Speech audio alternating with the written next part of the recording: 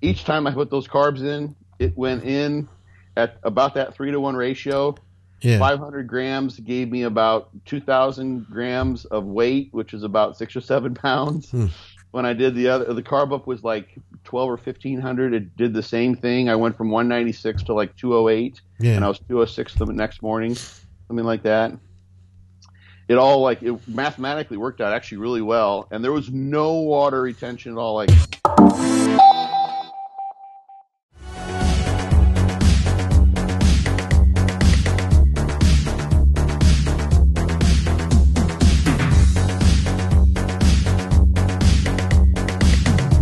What's up, guys? Welcome back to Muscle Minds with Dr. Scott Stevenson. I'm Scott McNally, and all of our programming is brought to you by TrueNutrition.com. What's going on, man? We've had a couple of weeks off here. You were at I don't believe we call it Team Universe anymore. We call it The Universe. It's fucking Team Universe. You were at The Universe. It'll always be Team. You know, it's funny. Years ago, how long ago was this? So my buddy, I just mentioned, Mike Gustafson, was doing the NABA Universe. Yes. Which was like 2 weeks before the Universe, or the NPC Universe. Okay. So he's a WFF NABA pro. Yeah. And that's like the whole intermingling in history of all those groups. But NABA is like the original, like that's where, you know, Arnold Franklin, those guys had their starts. It's still, I don't even know where it stands now in the UK, but NABA's been around for forever. I'll tell you what it stands. So I talked to some of the guys about North American Bodybuilding Association. Yeah. So they're known as being like a very old school organization still.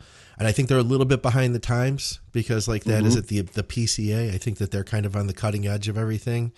I think that NABA does, if I'm not mistaken, I think they do a straight through show that they don't have morning and night show. So they're, Yeah. Well, what I meant by that, you're totally right. All that's dead on. So like, I think there's a split too, kind of like as there is in the IFBB as well. Yeah. This is like when last time I looked at it, just because the personalities are strong and they just we can't all get along. Right.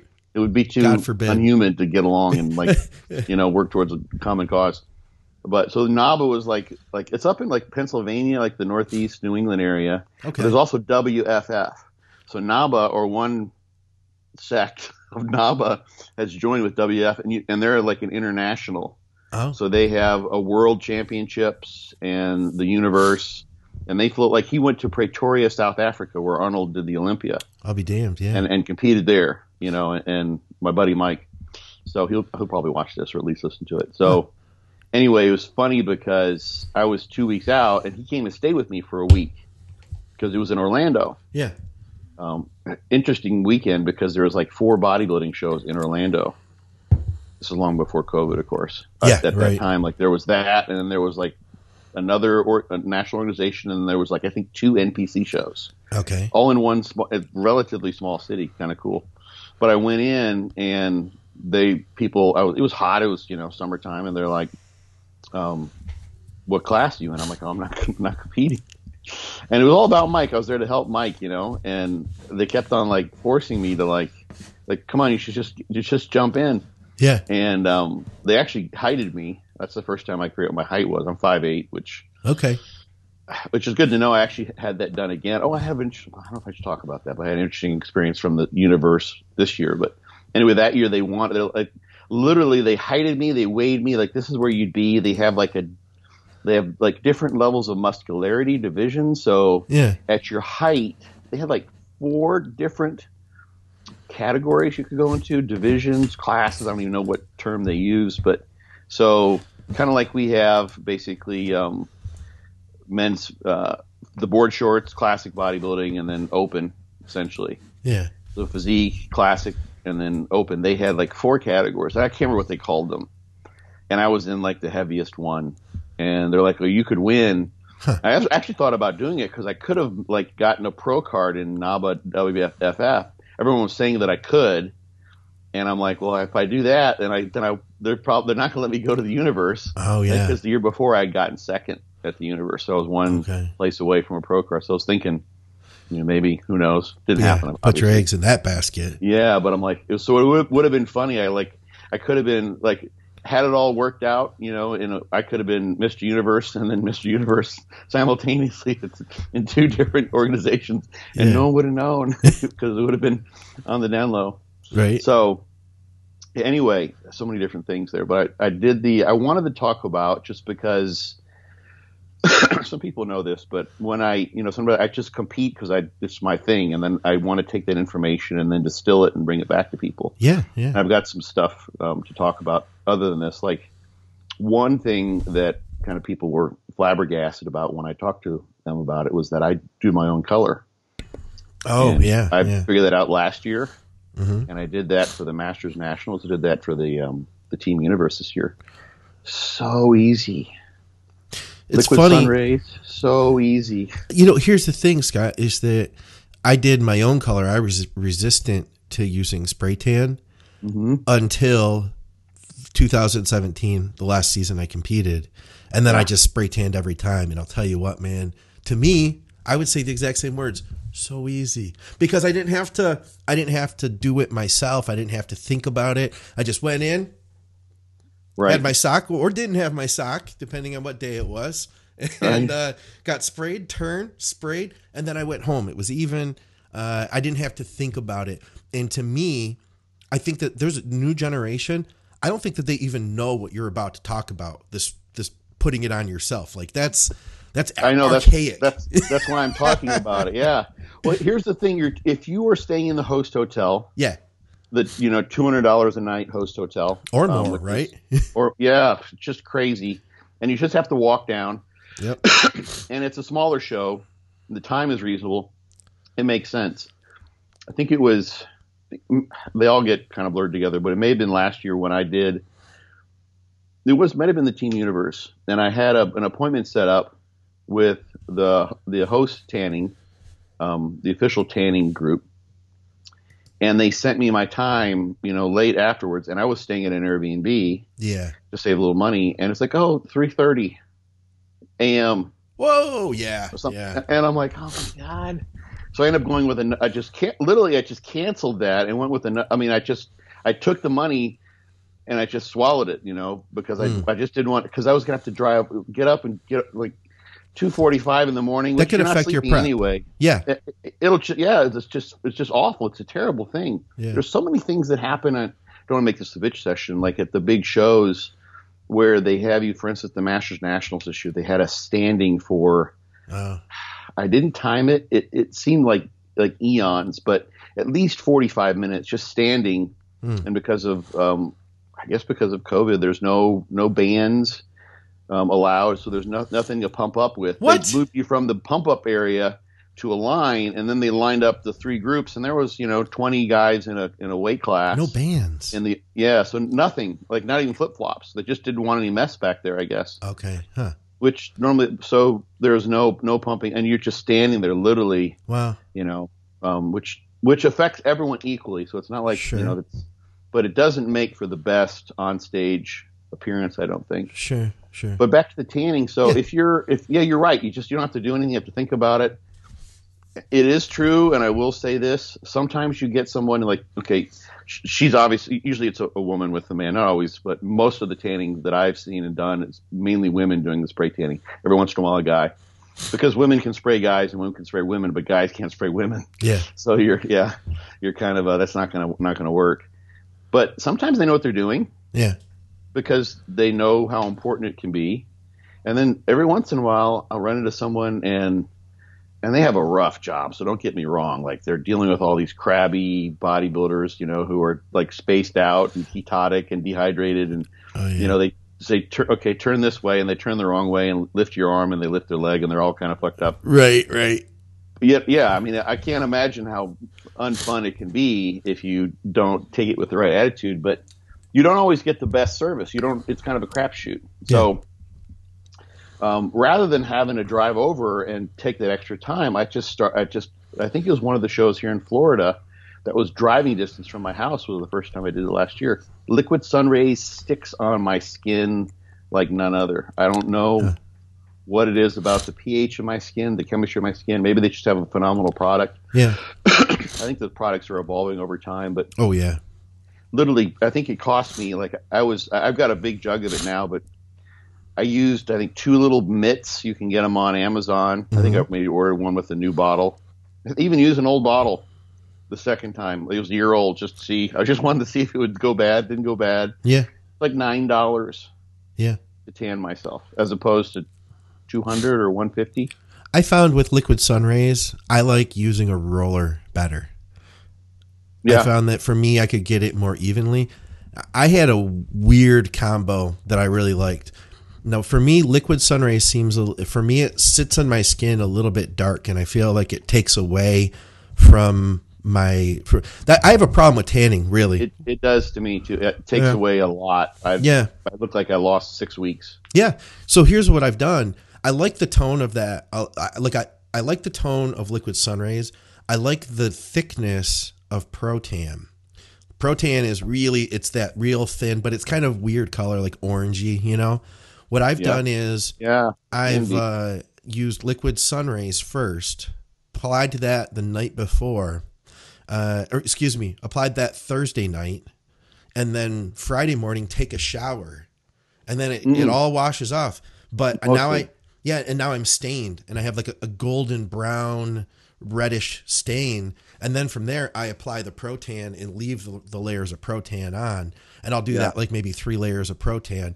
Then by Saturday morning I have nice color, and it's still really thin. It's like Pro-Tan thin, but with that really nice color that you get from Liquid Sun Rays. And I know they say like don't mix these, you could have bad reactions, but that's what worked for me.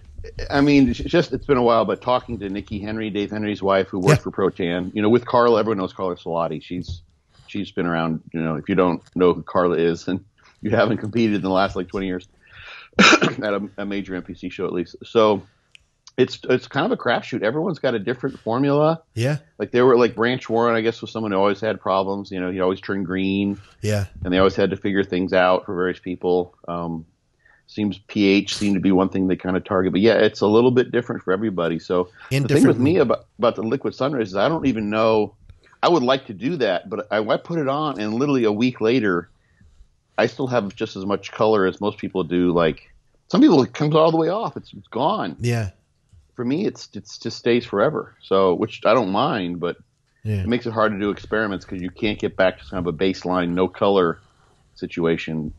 I can, at least, for a long while. And I find too that adds a complication. If you do back-to-back shows, the way the tan adheres to my skin the first show is different than 2 weeks later or 3 weeks later. And I found the same thing with clients too, that usually it doesn't, that second time doesn't stick very well. We got a question actually that I have a question for you. Related? Yes, related. Corey Wright says, have you ever used tanning injections? So I think he's talking about Melanotan. And let me take that one step further. Do you think back in the day when I started, Scott, we used to get a really rich base tan before we applied the color. Do you think we even need to have a base tan in order to get a tan, in order to tan nowadays? Because I feel like this stuff is so good. I mean, look at Ian Valliere. I mean, obviously one of his shows, he didn't look great this year. His color was a little off, but when he nails it, I mean, he's just as good as anyone else, and he's as pasty of a Canadian as you can get, Yeah.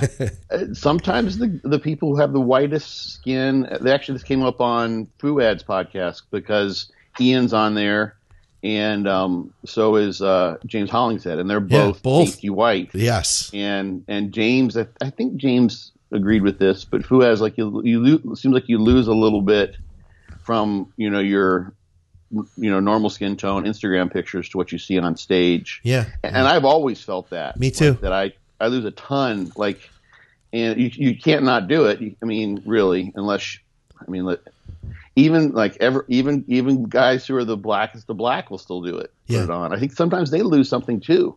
Think like the most dark skinned competitors who actually end up too dark. Yeah, that could be an issue. That can be an issue depending on, some of it's like the guessing with the lighting that they may have at the show. So true. Yeah, as far as the tanning goes, it's an interesting thing because tanning in and of itself, I mean, what you're doing is, it's an insult. I always use the tanning as an analogy for training. If you wanted to get a good tan, you wouldn't go to the tanning booth for 2 hours once a week. Right. You tan a little bit each day. Yeah. So it's an insult. It creates an inflammatory response.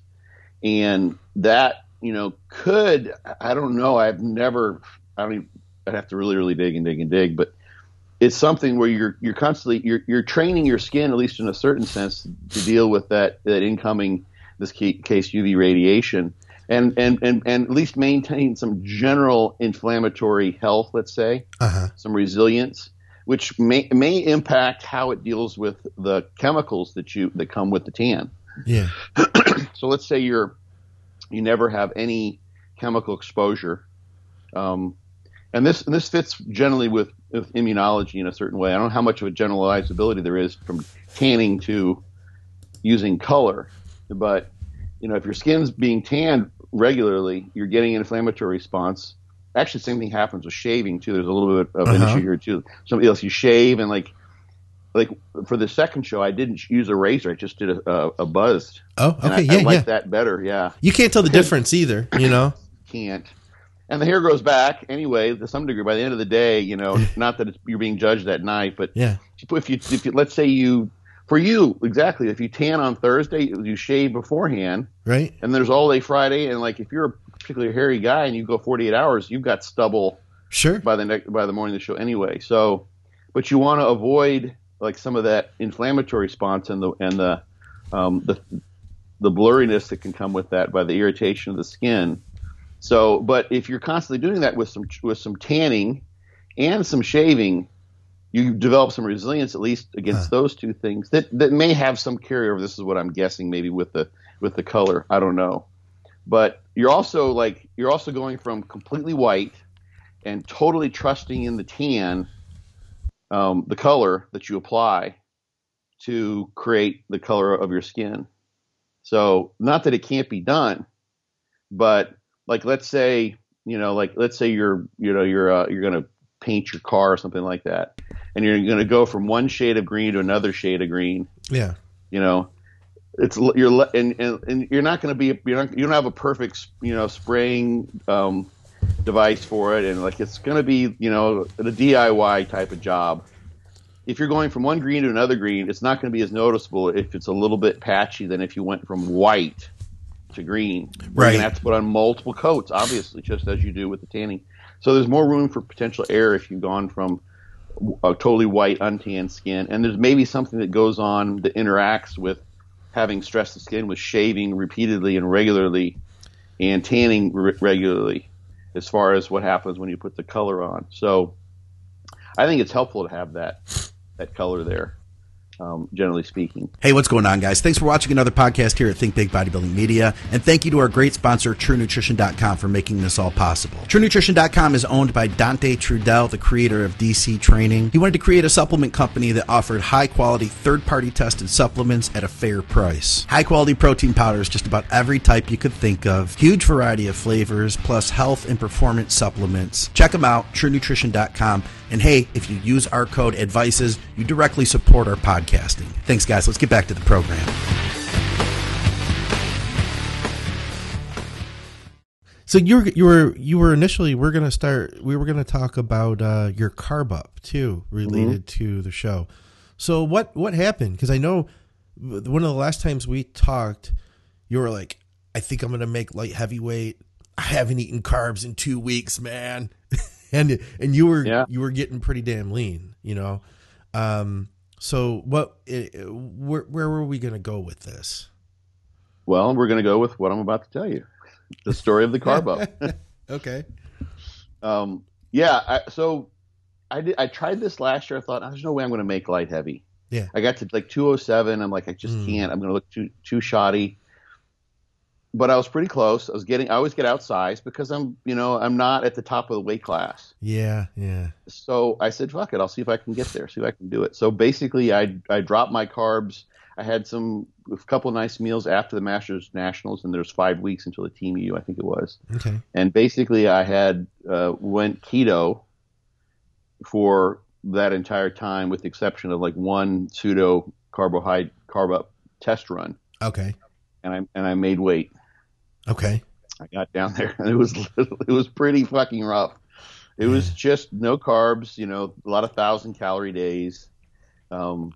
Not a lot of fats on some days. I added fats back in to some degree once I knew I was going to get there.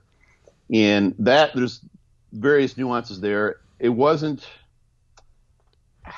I don't like the look from just a bodybuilding ethos perspective. It was just I haven't been that small and that light. Yeah. For like 20 years. I got pretty damn lean. I hadn't been a light heavy since early 2000s. Yeah. And some of that was dieting down because I was on the brink. I was probably losing some muscle just to be at the top of the weight class. Right. But this time, what happened basically is in the course of that period, I broke sort of one of my cardinal rules, knowing I was going to have to do this in order to get down to 198, and I didn't have carbs over the course of repeated workouts. And I trained, I think I estimated, I trained everything 9 or 10 times with any incoming carbs before I did about a week out about a carb up test run. Okay. And I put in about 500, 600 grams of carbs. So physiologically, what that means is, one, I'm lean as shit. And I'm dry as shit because there's really all the adipose tissues have shrunken down. That interstitial space under the skin where the water goes first, if that's where you lost the fat first, has come down. So my skin shrunk down somewhat because I've been lean for long enough. It finally was happening. So there's not a lot of extra body water floating around. And the muscle cells are, I want to say, like, completely, when you talk about depleted, they were depleted. Like, there probably was no glycogen there because I hadn't taken any carbs for 10, 11 workouts, whatever it was. Sure. So when you bring in carbohydrate, there's a couple of things happen. The glycogen, the glucose is brought in. It's converted into a glycogen macromolecule, which includes a protein called glycogenin. And there's also an osmotic effect that brings in water with that. So that idea, I cover this in my book. We've talked about it before. I've talked about it on podcasts that you get 3 grams of water per gram of glycogen stored. That number actually is like a roundup of, I think, 2.6, which comes from a rat study looking at glycogen storage in rat liver. If you look at the data, they've tried to assess this in humans all over the place. It's highly variable in different circumstances. But if you, it's not a bad estimate, generally speaking. Okay. So if you consider the amount of glycogen that I could store from none to a super compensated state, and the amount of water that could come with that, it was a lot, maybe 2,000 grams, because my liver was empty and my muscle was empty. Wow. So that's 2 kilos. If you take that 3-to-1 ratio,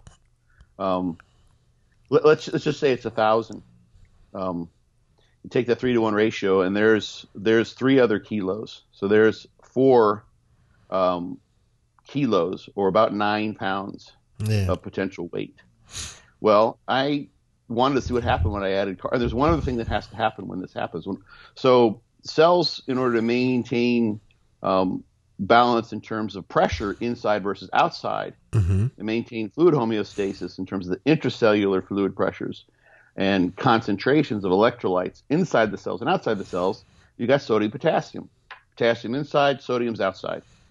When you store glycogen, you pull water in, the cell gets bigger. It needs to maintain the potassium levels. It needs to pull potassium in. Oh, yeah. Okay. If you don't have any potassium, or don't have a whole lot of fluid outside from which that potassium will be drawn, and you're pulling in massive amounts of potassium because you're storing massive amounts of glycogen, because you're so glycogen depleted and it's all being just soaked up like a mofo, your insulin sensitivity sky high.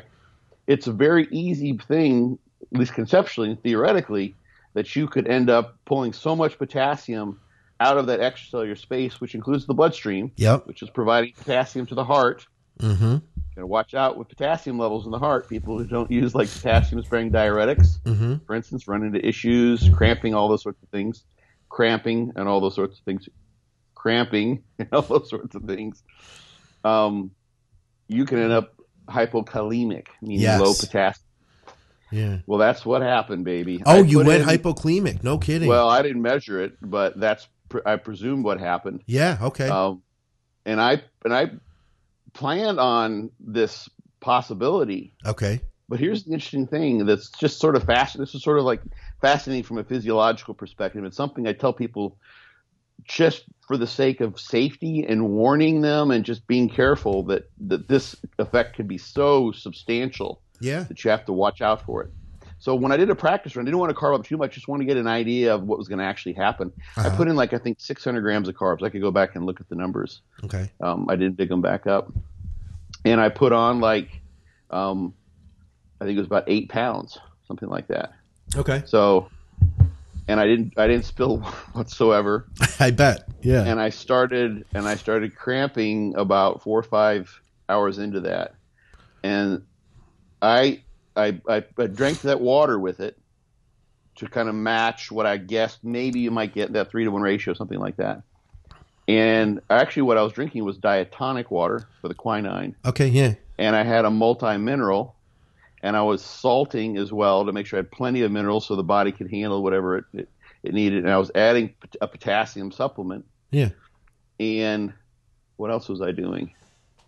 Taking massive amounts of taurine, and I probably took in 15 grams of taurine. Wow. It didn't matter.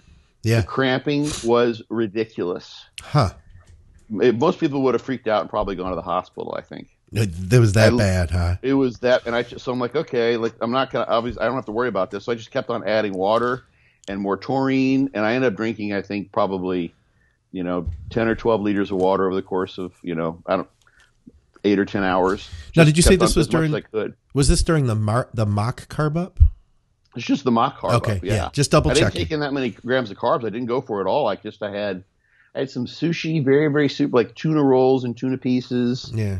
And some homemade fat-free pancakes. I think a sorbet.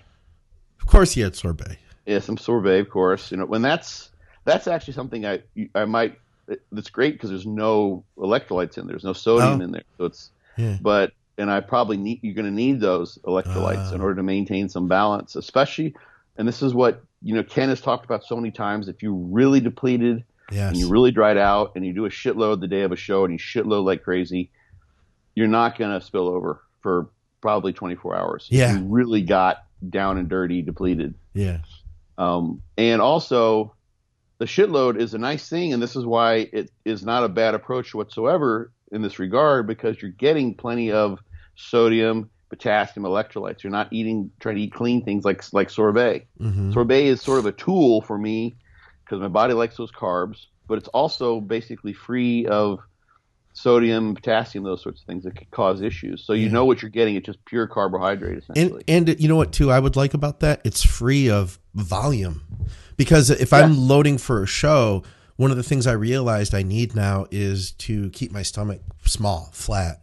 I want to almost be hungry now, I think, is my new thought when I'm ready, A lot of people don't eat anything the day of the show. Yeah. It's just reason. That's kind of what I end up doing too.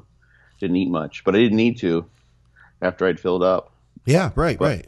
Yeah, and also if you look at the weight relative to the number of grams, it's about a 3-to-1 ratio in sorbet, so it matches that number too. But the main take home is that I expected some cramping. Because of this impact on pulling potassium out of the blood into the cells as I was loading. And I did everything I possibly could once this sort of came on. I did some prophylactic taurine and some minerals, but I wanted to make sure it was dry increases in muscle volume, fullness, not spilling over. And literally, Scott, I would be like, I'd finish my carbs. I'm like, okay, I think I'm good. Literally just pouring the sea salt out and doing this, and there's a taurine, 5 1,000 milligram things of taurine, and drank another liter of water. And I'm like, okay, good. I think I'm good to go. I kind of flex my foot. My calf doesn't cramp. It's like, okay, good. My back's not cramping. Yeah. Probably problem that day too is I trained legs that day because I just I didn't put the whole week together. I just wanted to throw some carbs in the seat just to figure out what I actually ended up figuring out. It was a very smart idea. Yeah. When I look back on it, and I just lie down and start to fall asleep, and all of a sudden, geez. My hamstring would go, and I'd try to straighten my leg out, then my quad would go. Yeah. And then I'd try to push myself out of bed with the other leg, and my glute would go on that side. Huh, okay. So, and we're talking like really, really strong, all-out contractions, like in the middle of the night type of contractions. Luckily, I got all my stuff there. So I go through the same rigmarole, kind of stretch it all out, give it some time, 5 minutes of agony, lay back down, start to fall asleep, think I'm past it. This happened all night long, the whole night. So it was pretty bad. When I came around for the actual show, the weigh-ins were Thursday. I weighed in, I made weight, but I didn't compete until Saturday. Yeah. So it actually worked out in my favor. I did all the things. I doubled up on all, like the taurine and everything. I still had the cramping because I didn't take many carbs, and after that I went back to no carbs. Okay. I still had all that cramping. I got closer. Wasn't as that bad, but I basically didn't sleep that Thursday night, which was okay because the night before the show, I slept the best I ever have. Nice. It was amazing, dude. I've never slept before a show. I had like one of my best nights of sleep in the whole prep. Wow. Because I was so tired. Wow. I think it helped my look the next day because I actually slept like a regular person. Okay. So the bottom line is that you need to be careful with that, and it can be remedied to some degree because I was able to pull myself out of it, but I was so I was telling my buddy Mike, actually, when I did my first couple shows, you may remember this, like it was very, very different phenomenon to have gone through the dieting process and really pushed that hard. Mm-hmm. It's kind of a no man's land, and it's you lose perspective, I think, on that after having done it for so long, because I've done so many contest preps and I know how to do that. I just can sort of walk through it in a certain way. Yeah. I've been there, done that. This was a diabolically difficult diet. Oh yeah. In order to push my weight down that far. Yeah. I knowingly was like pushing really hard. So I don't know many people who would ever truly get into that scenario that I was in, where the body was just sort of like not knowing what the hell to do to process those carbs. Mm-hmm. But that is a phenomenon that can happen. This was a question that Ken got asked, I think, on the Blood, Sweat, and Gear. Yeah, show. he had said it actually had come up with one of his clients, and that's how he learned about it initially, and so it's something he has to watch out for. Now, let me ask you: so if this is this is that you the potassium is getting pulled from your bloodstream, it's going to the muscle, and you're supplementing with taurine and sodium. Why not supplement with potassium? I did. Oh, okay. Because I didn't hear you mention that, so I wasn't. Okay. Yeah, potassium gluconate. I actually have it's like K factors. It's in one of the boxes around here. Okay. There's various forms of potassium. Oh okay. yeah. Okay. Yeah. Usually, like potassium gluconate comes in like 99 milligram pills, and that's like 1% of your already. They don't want you to mess with your potassium too much. Right. But I took in a lot. Okay. Yeah, you can. Sometimes people will go. They use like sweet potatoes and things with high potassium levels. You can go the wrong direction. Yeah. But potassium can be a difficult thing to balance, and the way to sort of think about this is literally, and this is a solid piece of empirical evidence that what people talk about can really happen is when you carb up, you will get drier at the same time. Because that water is getting pulled from outside the muscle cell, which is in part under the skin, where you don't want it, inside the cells. Yeah. And what that means then is that when you compare those two compartments, inside the cell, muscle cells, and outside the muscle cells, you're relatively speaking dehydrating that extracellular, extramyocellular compartment outside the muscle cells. You're dehydrating yourself. Yeah. In terms of what the neurons are seeing. The neurons are outside the muscle cells, and when you get cramps, it's a function of what the neurons are doing. The neurons are the ones that are having a hard time maintaining the membrane polarity, and they're just spontaneously depolarizing. Then that's when the cramps come on. Okay. So you're literally dehydrating yourself in a certain way. So the key is going to be water. Probably taking in more water and potassium and sodium. I always say like throw a little bit of everything in there, but a practice run is super duper important. Yeah. Especially if you've gone like I did and did what I did to try to make it was a really, you can tell I'm still excited about like having had the chance to do that experiment. I don't, I may have looked like, I just stepped out of a concentration camp or something like that. And I kind of did. I don't like the look at all. Pictures never do justice. I have a picture, I think, at pre and post color that I can put up that shows I was in pretty good shape. But I don't like that look. It was too withered away. But what I learned from that, and like this piece of information and this experience is just invaluable. Yeah. Like, I think I got third place out of like 5 or 6. Okay. In my class and in the over 50s. Okay. So, none of that really matters. I could have gotten last. I could have gotten first. But what I got to learn was really pretty wild. That is cool. I will throw this out too, just because it was funny. Like I had a laugh with another of the competitors. So I went in, and they've got so many people they're trying to shuffle through for the weigh-ins. Sure. I got there early. I literally got there like an hour beforehand so I could get in line and get in and out and then start to eat. Yeah. Because I wanted to make sure I had time to get the carbs in. If I had the cramps, then take the carbs out to stop the cramps before I got on stage. Yeah. So I wanted to maximize that time. So I go in, I'm like the first guy through, and these are mainly women are checking in you were competing the next day, or maybe even, I think just the next day. Okay. So I go through, I'm bodybuilding, I need to weigh in. They wanted to height me. Like, you don't have to height me. I'm bodybuilding. There's no height. Yeah, yeah. It's like, we got to height him, don't we? I'm like, no, you don't have to height me. You can, but yeah. It's not part of what I'm doing. I'm not in classic. Yeah, yeah. Because they didn't know. I was like literally the first guy through, I think, on that day. Yeah, yeah. And I went over and I said, so I put in my application as a heavy. Uh-huh.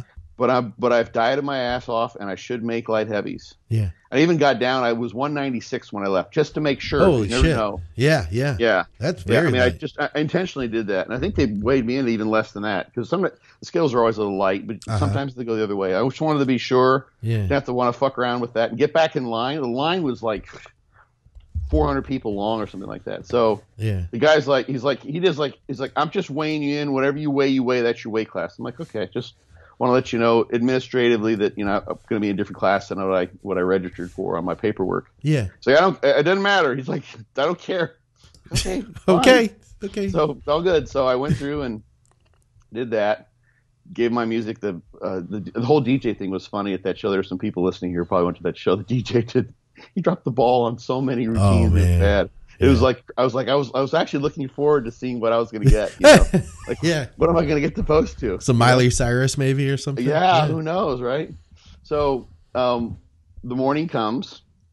They do the over 70s, over 60s, over 50s. Long day. Even if you're just doing the over 50 and over, Yeah. Well, we're right off the bat. So the older guys are first. Okay. Yeah. Yeah. So it's not they got up there pretty quick. Age preference. Yeah, which is nice. I like that actually. Done earlier. So they call the light heavies and they don't call my number. Oh gosh. So I walk over to the guy. He's a young guy, and he was perfect for that job because he's just like a take no shit New Englander. Like, get in line, do what I say, pipe down. Here we go. Come on. If you're not here, then screw you. That's it.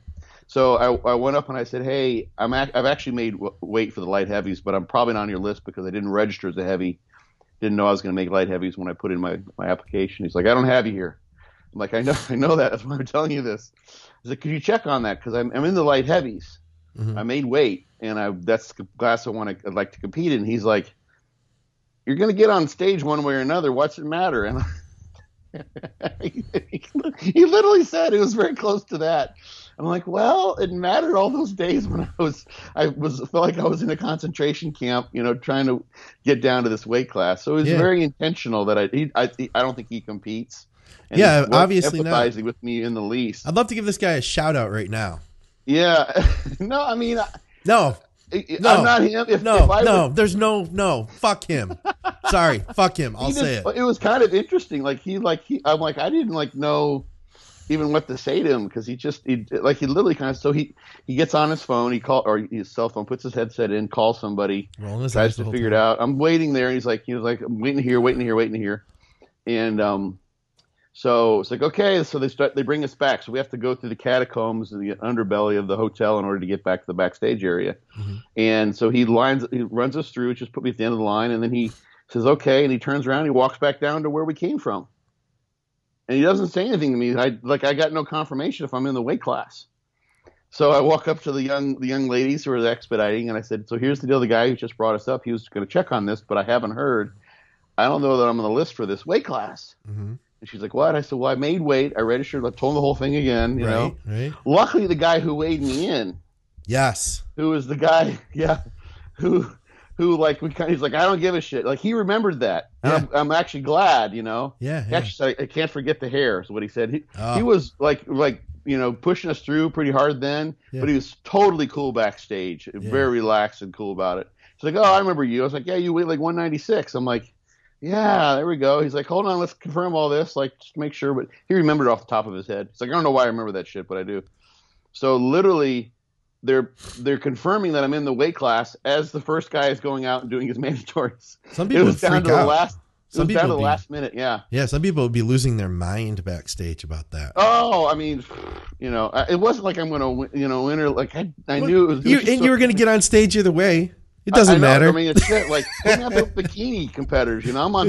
All that matters is that I'm on stage. It doesn't matter weight class or any of that kind of thing. So again, here's even. This is you're gonna love this. So I did the over 40s as well. You might as well, you know, it's extra 250. Sure. So they call the light heavies, and they don't call my name. So I went up to the guy and I said, hey, I think the same thing probably happened. He looks at me. He's like, what? And I said, I was in the over 50s. I made the light heavies. We couldn't have me. He's like, what? I was like, oh, yeah, you. Okay. Well, what did they ever figure out? I'm like, well, I made the light heavies. He's like, okay, hold on.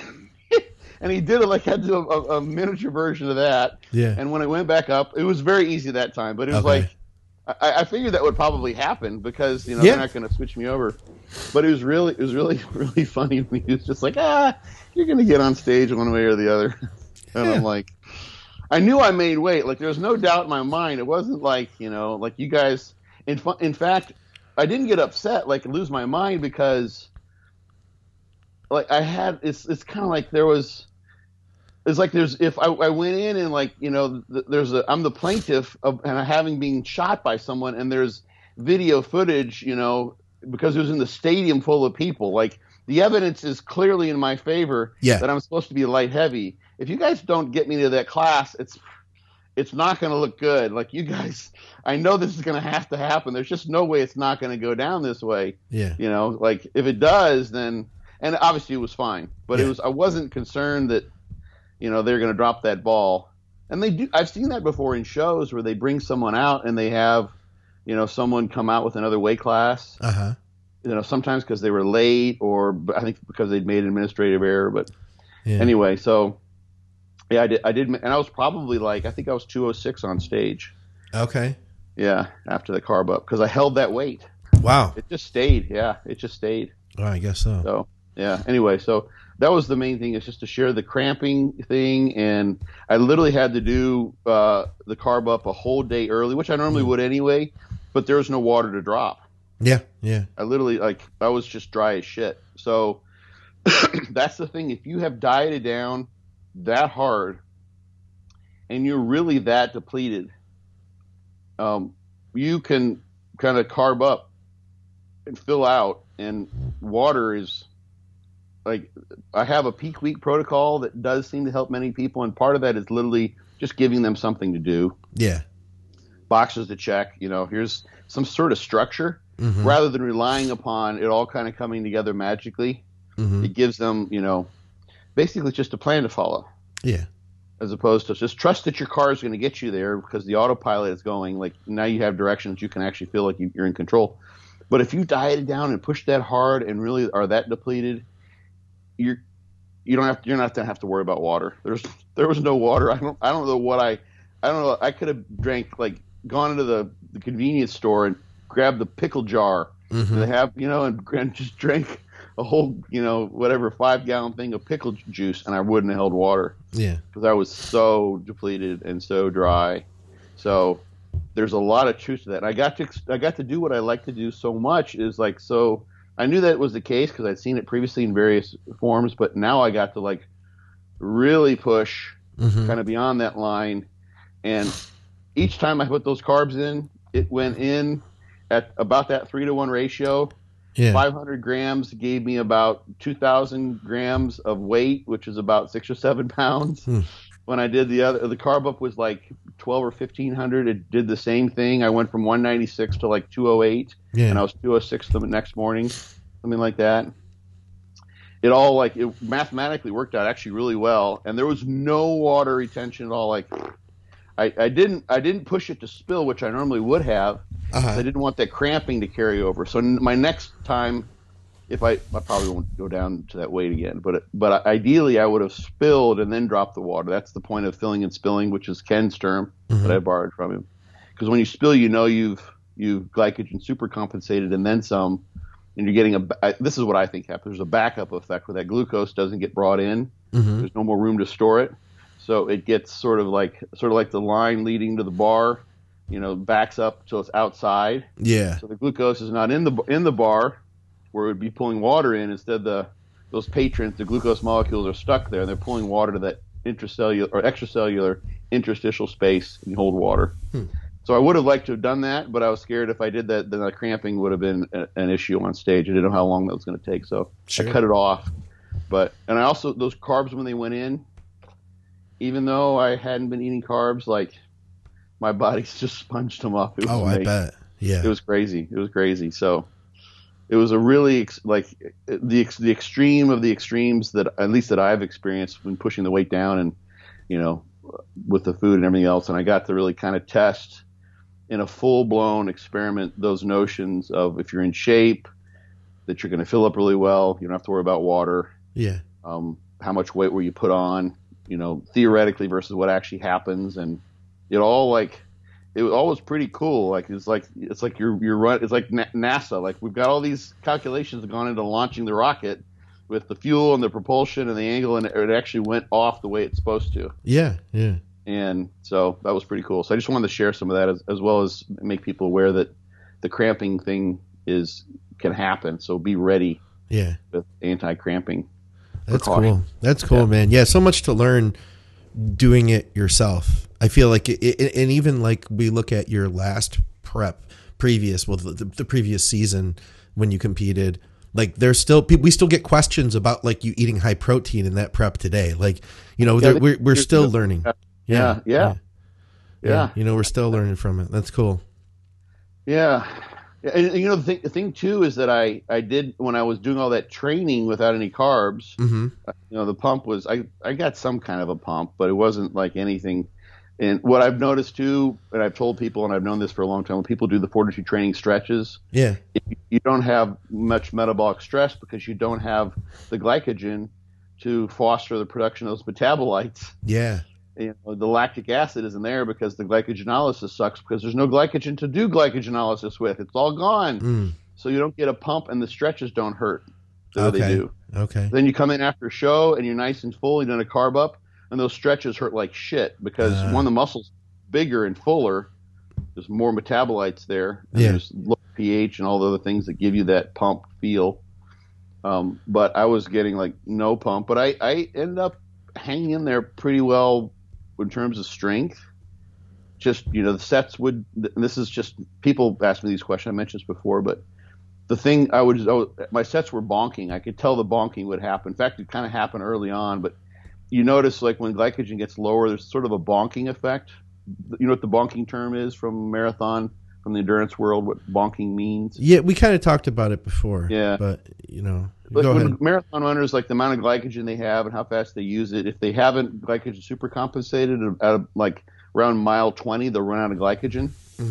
Glycogen is superior in terms of providing ATP for energy during the running. So when you run out of glycogen, that just the speed of running will kind of go down and they just hit the wall. That's the bonk. That was happening during the sets. And I would just kind of keep on going, but I could feel that happening. Like there's almost, it got to be like there was no bonk. There was just, the muscle was like kind of a little bit non-responsive in a way, which you just battled through. But first I went from feeling those bonks because the glycogen level was getting low. And then I went to where like there was no pump, but I just kept on training hard and I didn't lose much. I just, metered it out and just dug in, but it was interesting as well. Just so that was another aspect of what happens with glycogen use and the pump and those sorts of things. So the stretches were, I was like, kind of like, I'm stretching as hard as I can. It just doesn't hurt because there's no metabolites. There's nothing there. Yeah. So anyway, think that's all of my. Those are the main insights for today. Well, I'm sure there'll be more. We have a bunch of questions. You had some from Instagram. We got about a dozen more while you've been talking. I did want to tell you a little bit about my training because I managed to hit a personal best yesterday on the dumbbell incline press, which has been one of the lifts I've really been working on. I just realized it's been a year since I've been working on that. And I'm just now, what's that? That's how it happens, man. Just keep plugging away. Yeah. It's been a year. And it was about a year ago that, I did a set with the 110s, and David Smith told me that my form wasn't really good on it, that I wasn't really using a full range. And I started talking to him, and, initially I was like, cause it was the best I could possibly do. And my thought, and I told you on the show, even at the time, I was like, I'm really excited because now my goal is to not go any heavier than this, but try to get better with it. But I didn't quite know how much better I could get with it. And then after talking with him more, he took a bunch of time and explained to me cues on how to get better with that lift. And now I can bring the dumbbells all the way down, really good form. And I feel like I'm a lot safer too. And just overall, I feel like I'm in really good control. I feel like I've used progressive overload, but I'm just now using the 115s. It's been a year, and I went from using the 110s to the 115s, yet I feel like it's been progressive overload. There's nothing wrong with that. Think of it this way. Like, here's a way to sort of reframe that might make you feel better about that. So it's been a year. Let's say that you're someone who weighs 130 pounds. So obviously, let's say you weigh whatever. Let's say you weigh 130. So that means your fat-free mass is about 110 or 115. Okay. And over the course of 1 year, you go from a fat-free mass or a muscle mass, fat-free mass including muscle, of 110 to 115. Yeah. And the 5-pound difference is muscle mass. Yeah. So I'm using that analogy with the idea behind it being that progressive overload, an increase in performance, all the things being identical and absolutely equal, which you can never really say, right, is representative of increased muscle mass. Yeah, yeah. So if your form's the same, everything else is identical, and you go from a 225-pound bench to a 315-pound bench, that should be representative to some degree of muscle mass. Yeah. So if you're going from 110s to the 115s, and all other things being equal, that's a 5-pound jump.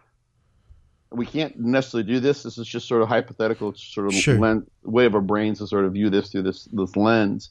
But that would be kind of the same as someone who's like about 130, who has 100, who's, maybe 15%, 20% body fat, who goes from 110 pounds of fat-free mass to 115 pounds of fat-free mass. Yeah. That's 5 pounds of fat-free mass in 1 year for a very light person. Yeah, that's a lot. Who's advanced like you. Yeah. That would be like 10. That's like that 5 pounds is it's maybe a 9% increase over the course of a year. A 9% increase in fat-free mass in your whole body is a lot. Yeah, it's gigantic. And I feel good about it. I feel really good about it. Sorry, 5%, not 9%. Okay. I was flip-flopping the math in my head. I just took your word for it. But I do. I feel good about it. And I guess the reason I wanted to bring it up is because, when we have talked a lot about progressive overload. And I think that a lot of times for the viewers, for the listeners, it can be a thought of that you have to be lifting more. You have to be lifting more and more constantly, that, each week you're lifting 5 more pounds and 5 more pounds and 5 more pounds. And then the argument comes in, well, you could only do that for so long. Otherwise everybody's going to be benching 1,000 pounds that does progressive overload. And, right. It's like, but no, this to me, I want people to understand that. And it's an experience I've had to go through myself to get it. But yeah, I've progressed. And I'll tell you what, man, I'm a lot stronger because so my next step, I don't have 120s at home, but I do have 125s. Mind you, by the way, all these dumbbells are 5 pounds heavier than what they say. So my 115s are actually 120s. and my 125s are actually 130s. So if I want to say, do they have like the little Ivanko labels on them, or they have a marker, like a white marker written? If someone wrote it on there, yeah, 115. And that's because the handle weighs 5 pounds, and they didn't have the handle weight. Exactly. Yeah. So, that's just like someone who doesn't know how to like. Yeah. I've noticed though at the gyms though, I've counted them, and a lot of gyms have the same thing. It'll say, 100 pounds, but when I do the math, there's 100 pounds of weight on the bar, on the handle, but the handle itself isn't being counted. So, and the handle's about like 4.5 pounds. Right. Yeah. Anyway, so yeah, but I'm confident though. I got the 115s for my top set for 10 reps, and they felt strong. So I there's days, and it was one of those days where I wasn't sure if it was going to be a great workout. I had one of my clients over, shout out to Julian. He asked a lot of questions though. So while we're warming up, he's asking me questions, and I'm picking up like the 85s, and I'm listening to him talk, and I'm doing a few reps. And then finally it got to the point where like I'm getting ready to do my top set, and I was like, I got to stop. I got to focus. So ask me after this, because I'm about to do the heaviest thing I've ever done in my entire life, and then he got it, So, but I mean, he's a good guy. He just, he wants to learn, but then, I just had to tell him that so he understood. But I'm thinking to myself, like, I don't know if I'm in the right place, but by the time I was it's dangerous. Up, yeah. By the time I got to the 105s, which I did a set for 2 reps with the 105s, just a feeder set. And when I picked them up, I could tell they felt light. There's you should days post that the video, like maybe what comes out on YouTube. Okay, yeah. When I picked the 105s up, I could tell they felt light in my hand, like I could whip them up, off the rack. And I knew at that point, sign. Yeah, I knew that this is going to be a good one. And I lifted the most I've ever lifted in my life on dumbbell press yesterday, and it was an amazing feeling, like flat out. It was badass, and I know that the way that felt, if I could get 10 with the 115s, then I know that I could do the 125s. Within a few weeks, I'll be there. So I'm gonna, I think, taper back for a minute and deload for a minute. Oh yeah, undulate a little bit. Yes, and then I'm going to push back up. And when I do, I think if not this round, the next round, I think I'll get to the 125s.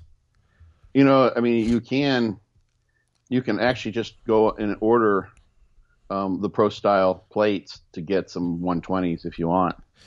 You got a hex screw at the end of the dumbbells there, right? You know what? Now that you mention it, I actually have the plates. I figured you did.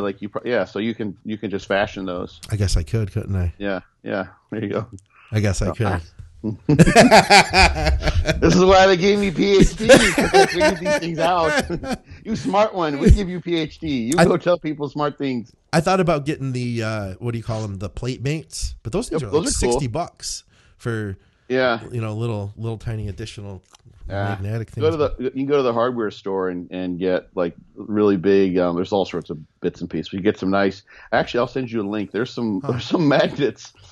You can get some magnets that are just ridiculously strong, like the kind if you put them together, like you're not getting them apart. No shit. Yeah, like I've got some I picked up like that, like for putting mounting things on my RVs and various things that I don't want to come off. Like I've got one magnet that I screwed in on a rear view camera. Yeah, and the magnet's only it's like that big. It's maybe a centimeter by 3 or 4 centimeters, and I don't know how it's not even a half a centimeter thick. It's so strong. Yeah. And so you can get some really powerful magnets. You can order them and then just get some iron, like get some large washers, all sorts of things you can do to make your own plate mates. That's cool. Lots of people have done that, yeah. That's a good idea. Yeah, I bet you if I looked online, I could probably find some insight on that. Oh, yeah. We did that back in with DC training. That was the thing back in the day. Yeah? When everyone, making your own plate mates so you can microload. Yeah.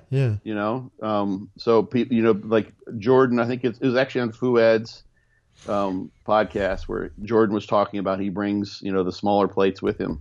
Oh yeah, so that he can microload when he goes. And I've got those in my bag too. I've got a whole bunch of them from that I had at my gym. Okay. And so you can buy those, or you can make them, and like the pins that you with the post on it, you stick into the Select Drives machine so you can throw 45s. Oh yeah. People started making those, and Dante he has somebody out who he found anyone who could weld can make one of those. But they're all these little hacks, from 15 years ago at DC training as to how to micro load, just doing exactly what you're talking about doing. Yeah. You get a little bit more. So like now you can go to the thing with the dumbbells can be the issue is that like if you got to rest them on your thighs, you got plate mates on there, you end up digging in and as the plate mates, you don't want to have to worry about keeping a plate mate centered.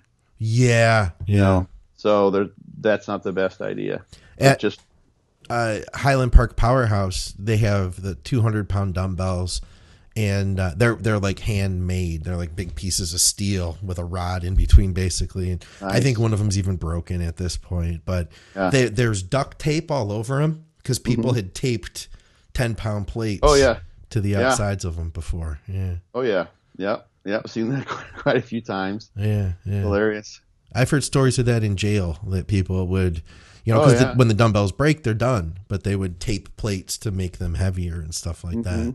Yeah. So there was a guy on Professional Muscle, Justin Rice. He's now passed on. He's a really nice guy. He came down with some sort of neurological disorder. He was just like, he pushed the limits at everything he did. Yeah. But he's a super nice guy. And he was in jail for a while. I think recreational drug dealing or use or both. Yeah. But he was giant. Like there was a picture of him standing next to Ronnie in Ronnie's heyday, and they were about the same size. Yeah. He'd have Ronnie's shape, but it was just crazy. He was the guy I mentioned before. He started training with weights. He was a sprinter for New Zealand, and he put on 50 pounds of muscle in the first 6 months.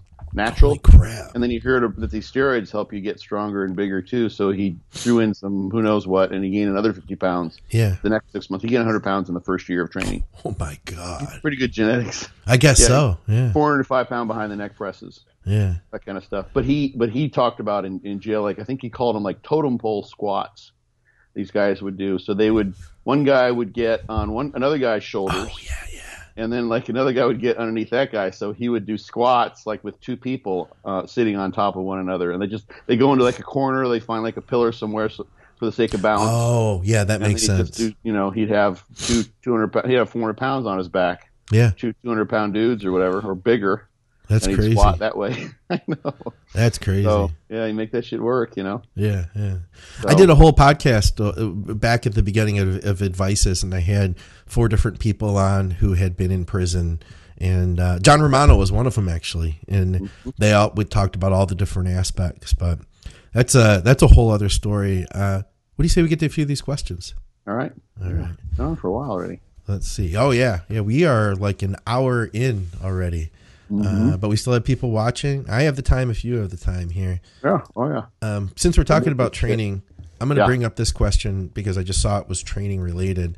He says, question for Dr. Scott, as soon as gyms reopen, I'm starting fortitude training with multiple basic blast and test the different volume tiers.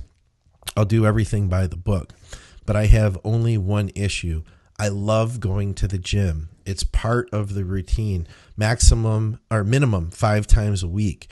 So in conclusion, when I bastardized the basic version to a 5 times a week, splitting the muscle round days 3 and 4, he wants to know if he can split the muscle rounds into 3 days instead of 2. Maybe doing legs, then back, chest, delts, then arms and abs. Did you ever have anyone training fortitude 5 or even 6 times per week? And if yes, how did they manage the split? P.S. Maybe add some niche or particular suggestions to a newbie to fortitude. Something not in your books that you wouldn't mind sharing out of experience. Okay, so I'm going to be direct and upfront. Okay. I'm going to make this sort of maybe one of my simplest answers. Is my guess from what he's saying, and I've looked at Anthony's Facebook profile. Okay. Is that short and sweet is it doesn't matter. Okay. It doesn't, and here's why I say this. This is sort of like this is the super tough love answer. Is I'm looking at him and he looks as if he prefers, and there's nothing wrong with this. He prefers going to the gym as opposed to getting after it and making the most gains he possibly can. Because he looks like he's a very young guy. In his profile picture, he looks, I can't tell. He looks like he's. If you told me he never trained, I wouldn't bet against that. Okay. So there's not a huge. My guess is just from the look of his profile is that he wants to just be able to go in and train and enjoy himself as much as possible. Okay. So all the rhyme and reason as to why, training as hard as you can, having days off and rest and recovery, it may not apply to him whatsoever. Just guessing. Okay. And that's kind of what he says is like he can't keep away from the gym. Yeah. And if someone were making great gains that way, then you want to accommodate that. Yeah. Yeah. And what I'm saying here is I don't think, from judging from what he looks like, I may be totally off here. He's not making great gains, but he prefers rather to get to the gym. And there's nothing wrong with that. You're ahead of 95% of the population because you're training. So friggin' do it. Yeah. Easiest way to do that is you just take day 1 and day 2, the loading sets and pump sets, you split them up. Okay. So day 1 is loading sets, lower, pump sets, upper. You do that on Monday, and then you do the upper body on Tuesday. Then you take Wednesday's workout, spread it over Wednesday and Thursday, and then you do days 3 and day 4 on Friday and Saturday. That gives you 6 days in the gym. Okay. I get asked this question all the time. So that gets you in the gym. Yeah. No. But the whole ethos of that question and what I'm seeing from his profile, and I hate to do this, but I want to I'm answering this question towards the general population, and this is almost like this is like someone fabricated this question so I can address this topic. Okay. Is that there's a different. It kind of depends on where you are on that spectrum of trying to make the best progress you possibly can versus I want to go in the gym and feed that need and urge that I have to train and what that does for me psychologically, et cetera, et cetera, et cetera. I want to be in the gym and I just can't help myself versus I want to make the best gains I possibly can. Yeah. And one more thing, I know you got something to say, but the other thing is that the thing that a lot of people don't recognize is that if you go in and you train as hard as you possibly can, you're going to need those off days. Most people. Yeah. Not everyone. There's lots of pros. Brandon Curry, we talked about this when he was on the podcast. That have Ronnie Coleman, have tremendous recovery abilities, and they can get away with training more regularly. But a lot of people, if they go in and give it all they possibly can, those off days have to happen. That's when you grow. Yeah. So he's along that spectrum where he wants to be able to train and go in the gym and get all the benefits that come from regular training and make some progress. But my guess is that there would be no point in me trying to convince him to just stick with the 4 day a week, train as hard as you can, and go for the progress, because that's not the path that he's more devoted to. I like the psychology of this. I like the psychology of it. Yeah. I do because hey, it's up to him now.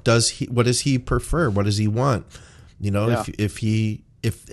I think you're absolutely right that if it's, I think that you've helped me to understand this, Scott, that, what, we get different things out of the gym, and it's not my place to tell you what to get out of the gym. Now, if you want to train like me, and you want to have the same goals that I have, then you're not going to want to train as often. You can't.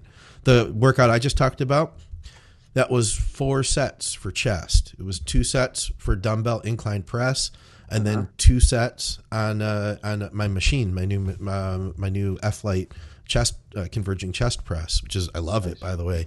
But that was it. It was 4 working sets, and I won't train chest again for a little while and I'm not training at all today. I've been training every other day, and that's working out pretty smoothly for me. So, but my goals are probably different than his. So there's that. Yeah. Well, the thing, because I have seen this question. You're totally right. Thanks for kind of confirming that I'm on the right track with the way I'm looking at this. I've seen literally the same question about every 6 months for the last 5 or 6 years, it always comes up repeatedly. Yeah. And there's an easy way to do it. We had it on the podcast here maybe 2 months ago. Someone wanted want to split up, and he actually decided to not do that. He had a reason, because I can't remember his name. You knew this poster, and the name rang a bell, but you would know who he is immediately if I could remember his name.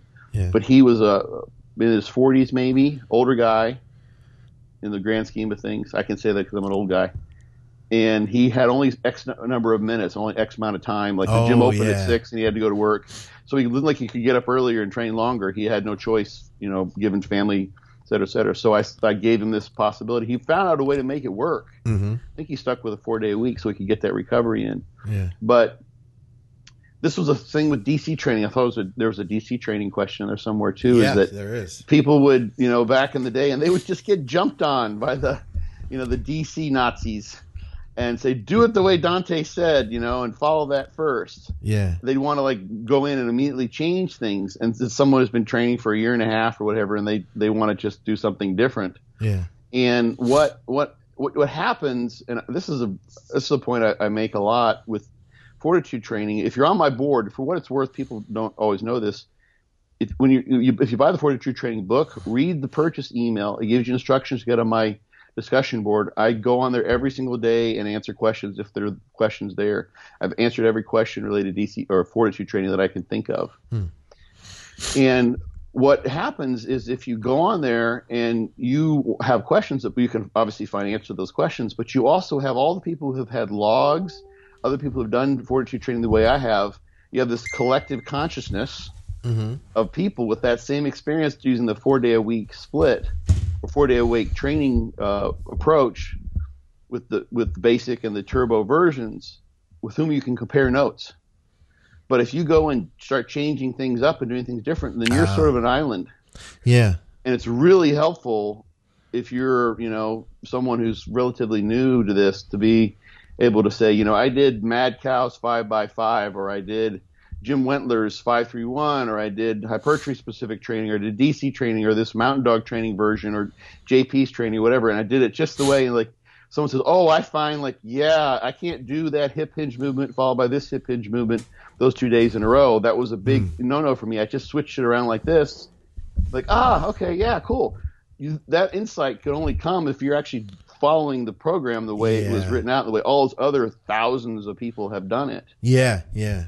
But when you start going in, if you went in literally, let's say volume tier 1 was the best one for you, generally speaking, in fortitude training. So that's the least amount of volume. And that's just what would be best, training 4 times a week. But you want to go in and train 6 times a week. Yeah. Well, that's not really shit on those days, other days. What this strategy of taking day 1 and splitting out over Monday and Tuesday, and day 2 splitting out over Wednesday and Thursday, having those 2 workouts means each of those workouts is pretty pitiful. Yeah. And for some, by them, they're still hard, but they're very, very short. Yeah. Put them together and it's much more reasonable. Go to volume tier 3 and they can be, relatively long depending on the person. Yeah. But they can still be done. Obviously, many, many, many people have done that. But if volume tier 1, let's take this sort of one end of the spectrum scenario, is split out, you're not doing a whole heck of a lot. It's like 1 set for chest. Yeah. 2 sets for back on the loading sets, and you're done. Well, that person who really likes to be in the gym, what are they going to do? I'm going to do a little bit more. They just end up doing others.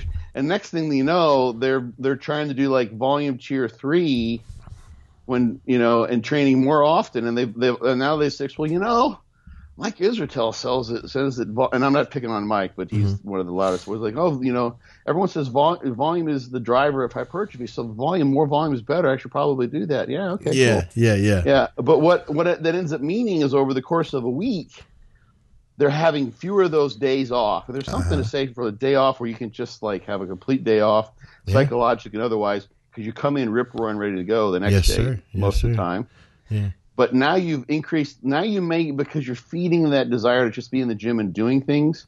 You may be doing double the volume that would be best for you, because you're still training those muscle groups that many times over the course of that week.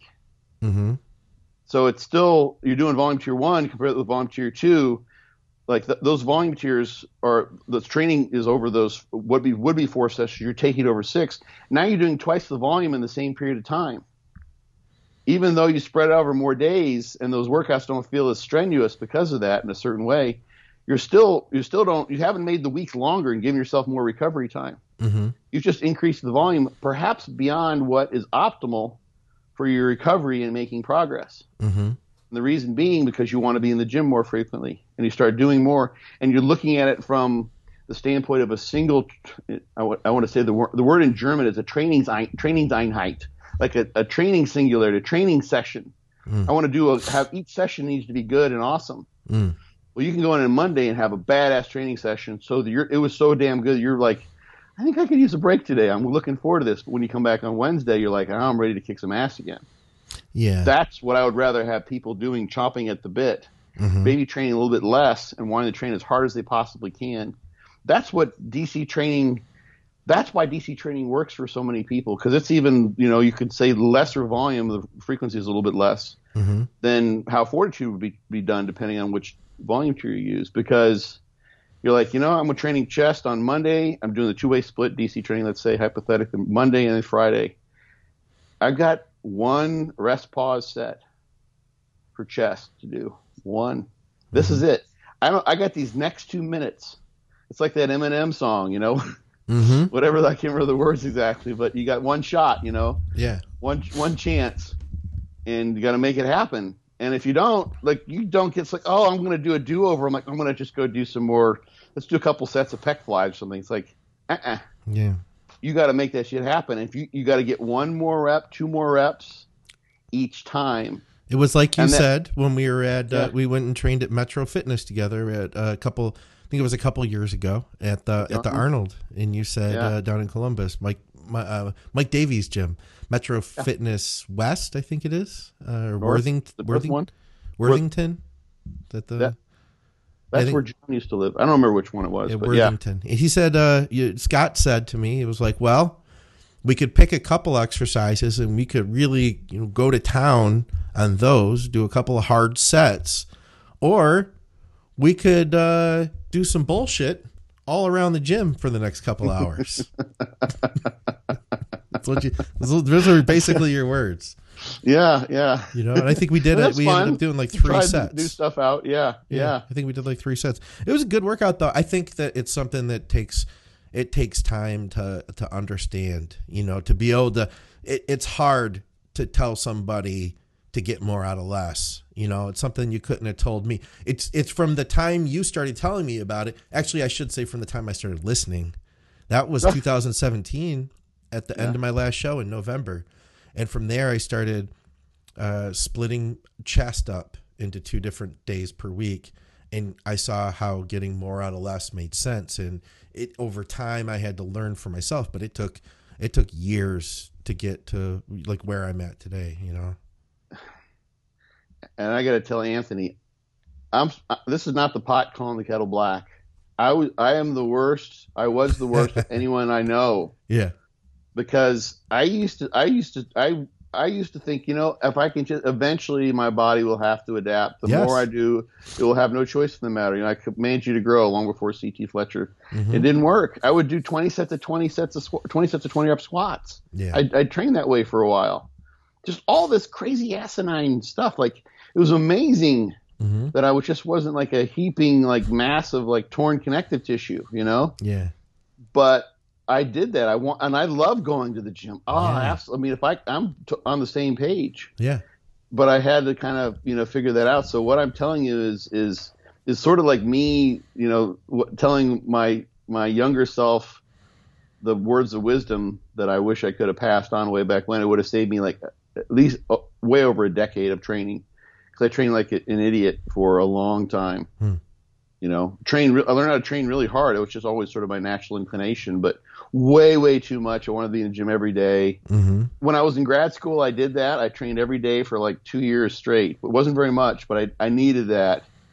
It didn't matter what time. I always made that time for me. That was so much therapeutic. I knew I was going to make gains because of, the way the work schedule. But so there was a reason for that. But I'm definitely not looking down on.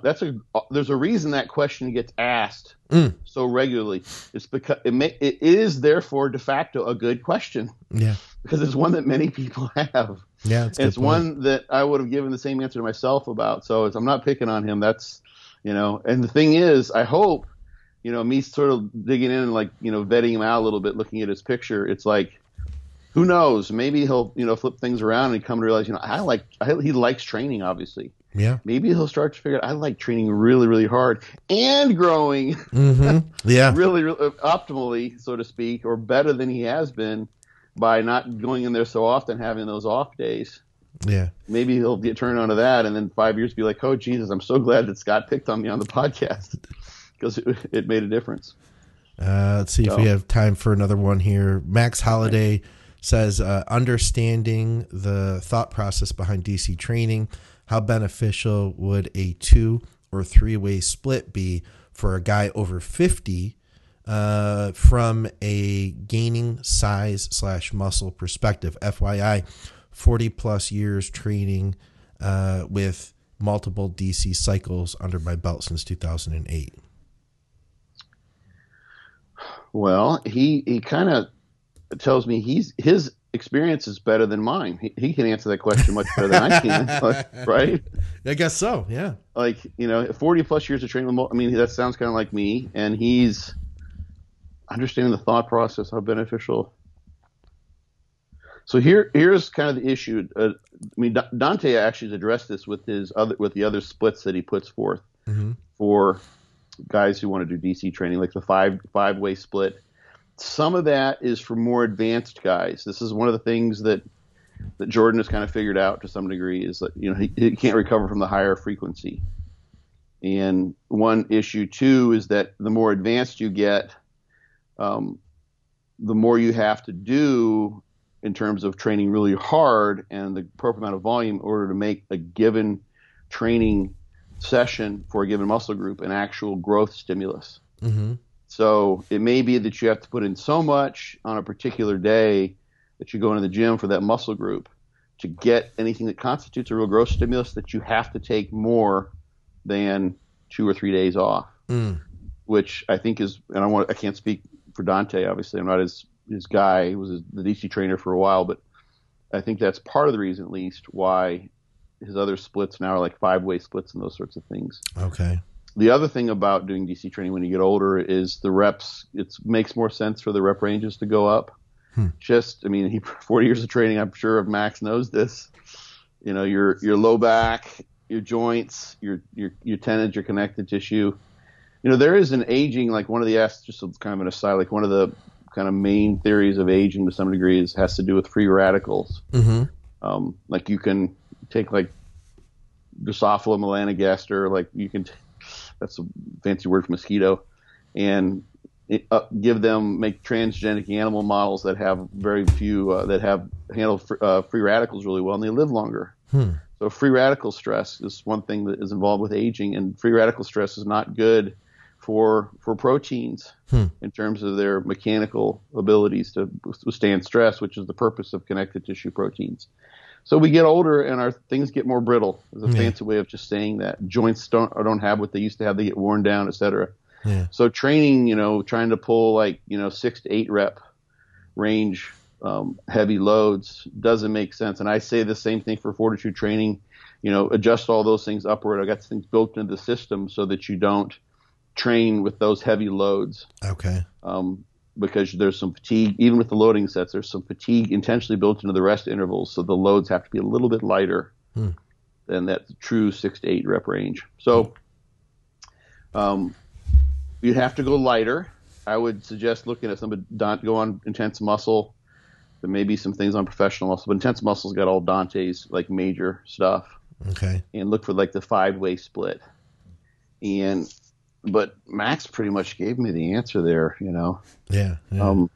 So here's the thing. Dante's written about this extensively, and funny because Jordan's doing the same thing. I'm a member at Jordan's site, and I go and check in on him and his training logs. And just happened to look the other day, and he's doing some things to create novelty of stimulus because he has to, where he does like some pauses, like he calls them a squeeze. So he's literally doing squeezing, which probably 5 years ago he would have laughed at himself for writing, but he's doing like I think he was doing sets of 6 with like a 2-second hold.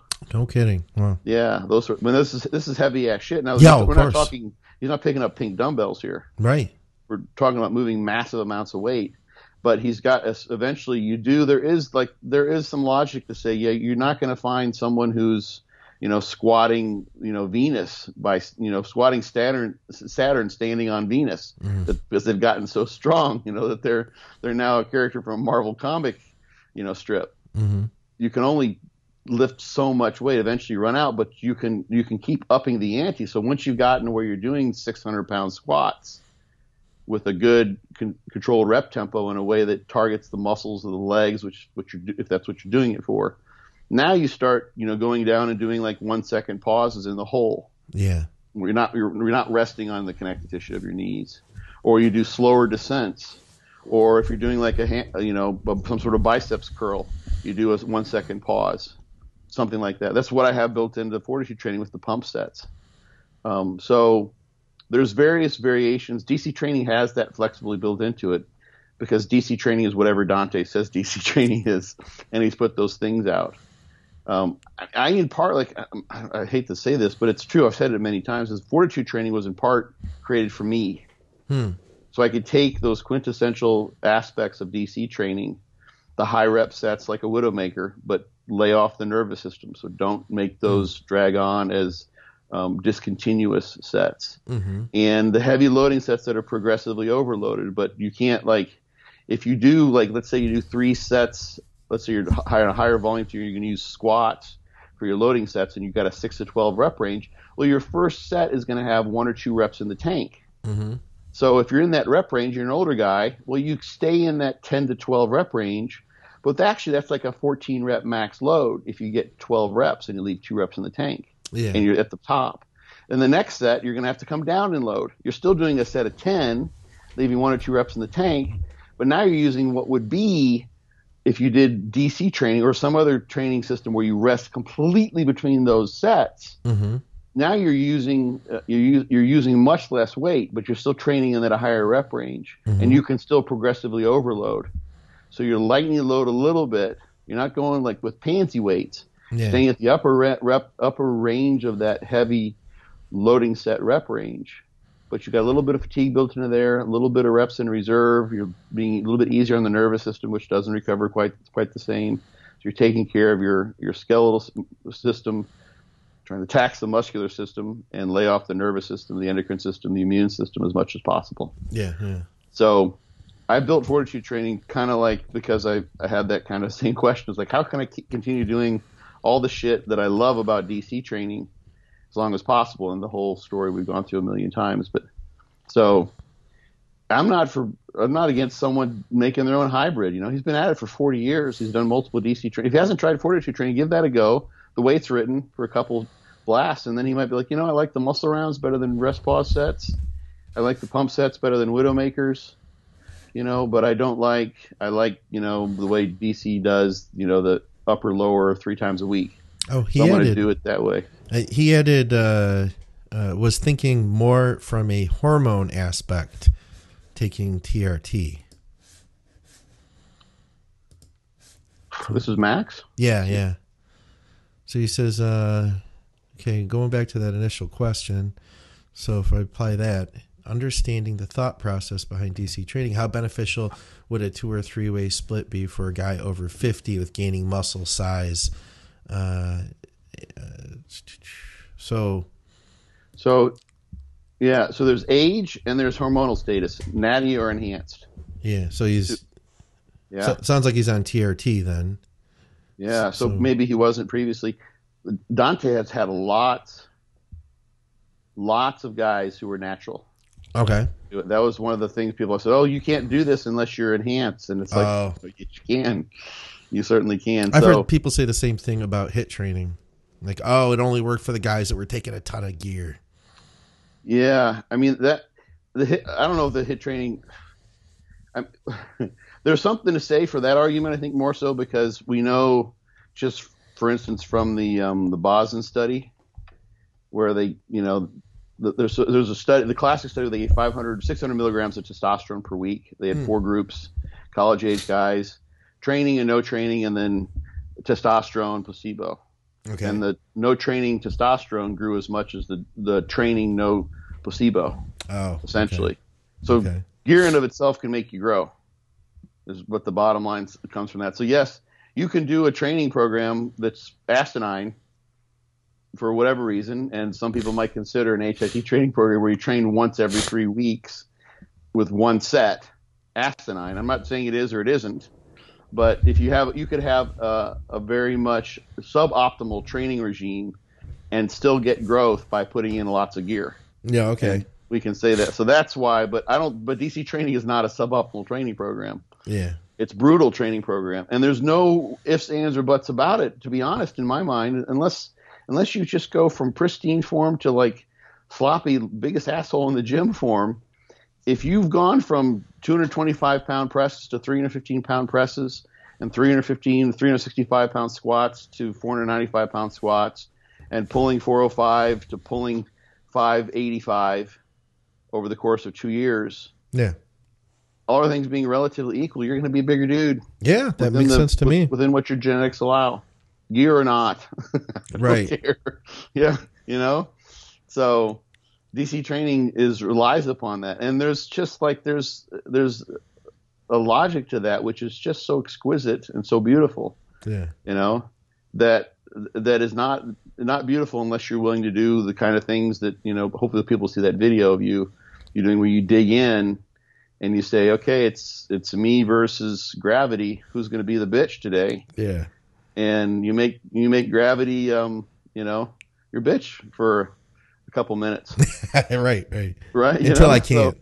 Yeah. And you just keep on doing that, like in a methodical, like keep grinding away sort of way, and you're going to get stronger and you get bigger. Even if it's just 5% increase in muscle mass this is where I came up with that 9 pound, or 9% when I meant to say 9 pounds. 5% increase in muscle mass for a guy who's like 220, 240 is over it's like 10 pounds. Yeah. Of muscle mass. That's a shitload. Yeah, I could tell that I'm gaining too. That's the other thing. The reason I'm doing it is we're commenting like, did you look monstrous? Yeah. I'll take it. And that's so. Here's the thing: is that I've been doing this for a long time. Mm-hmm. I've been lifting weights for a long time, and the last couple of years I hadn't been eating as much. I hadn't been pushing to grow, but I still have the experience. And I can tell you that I realized that I was being limited.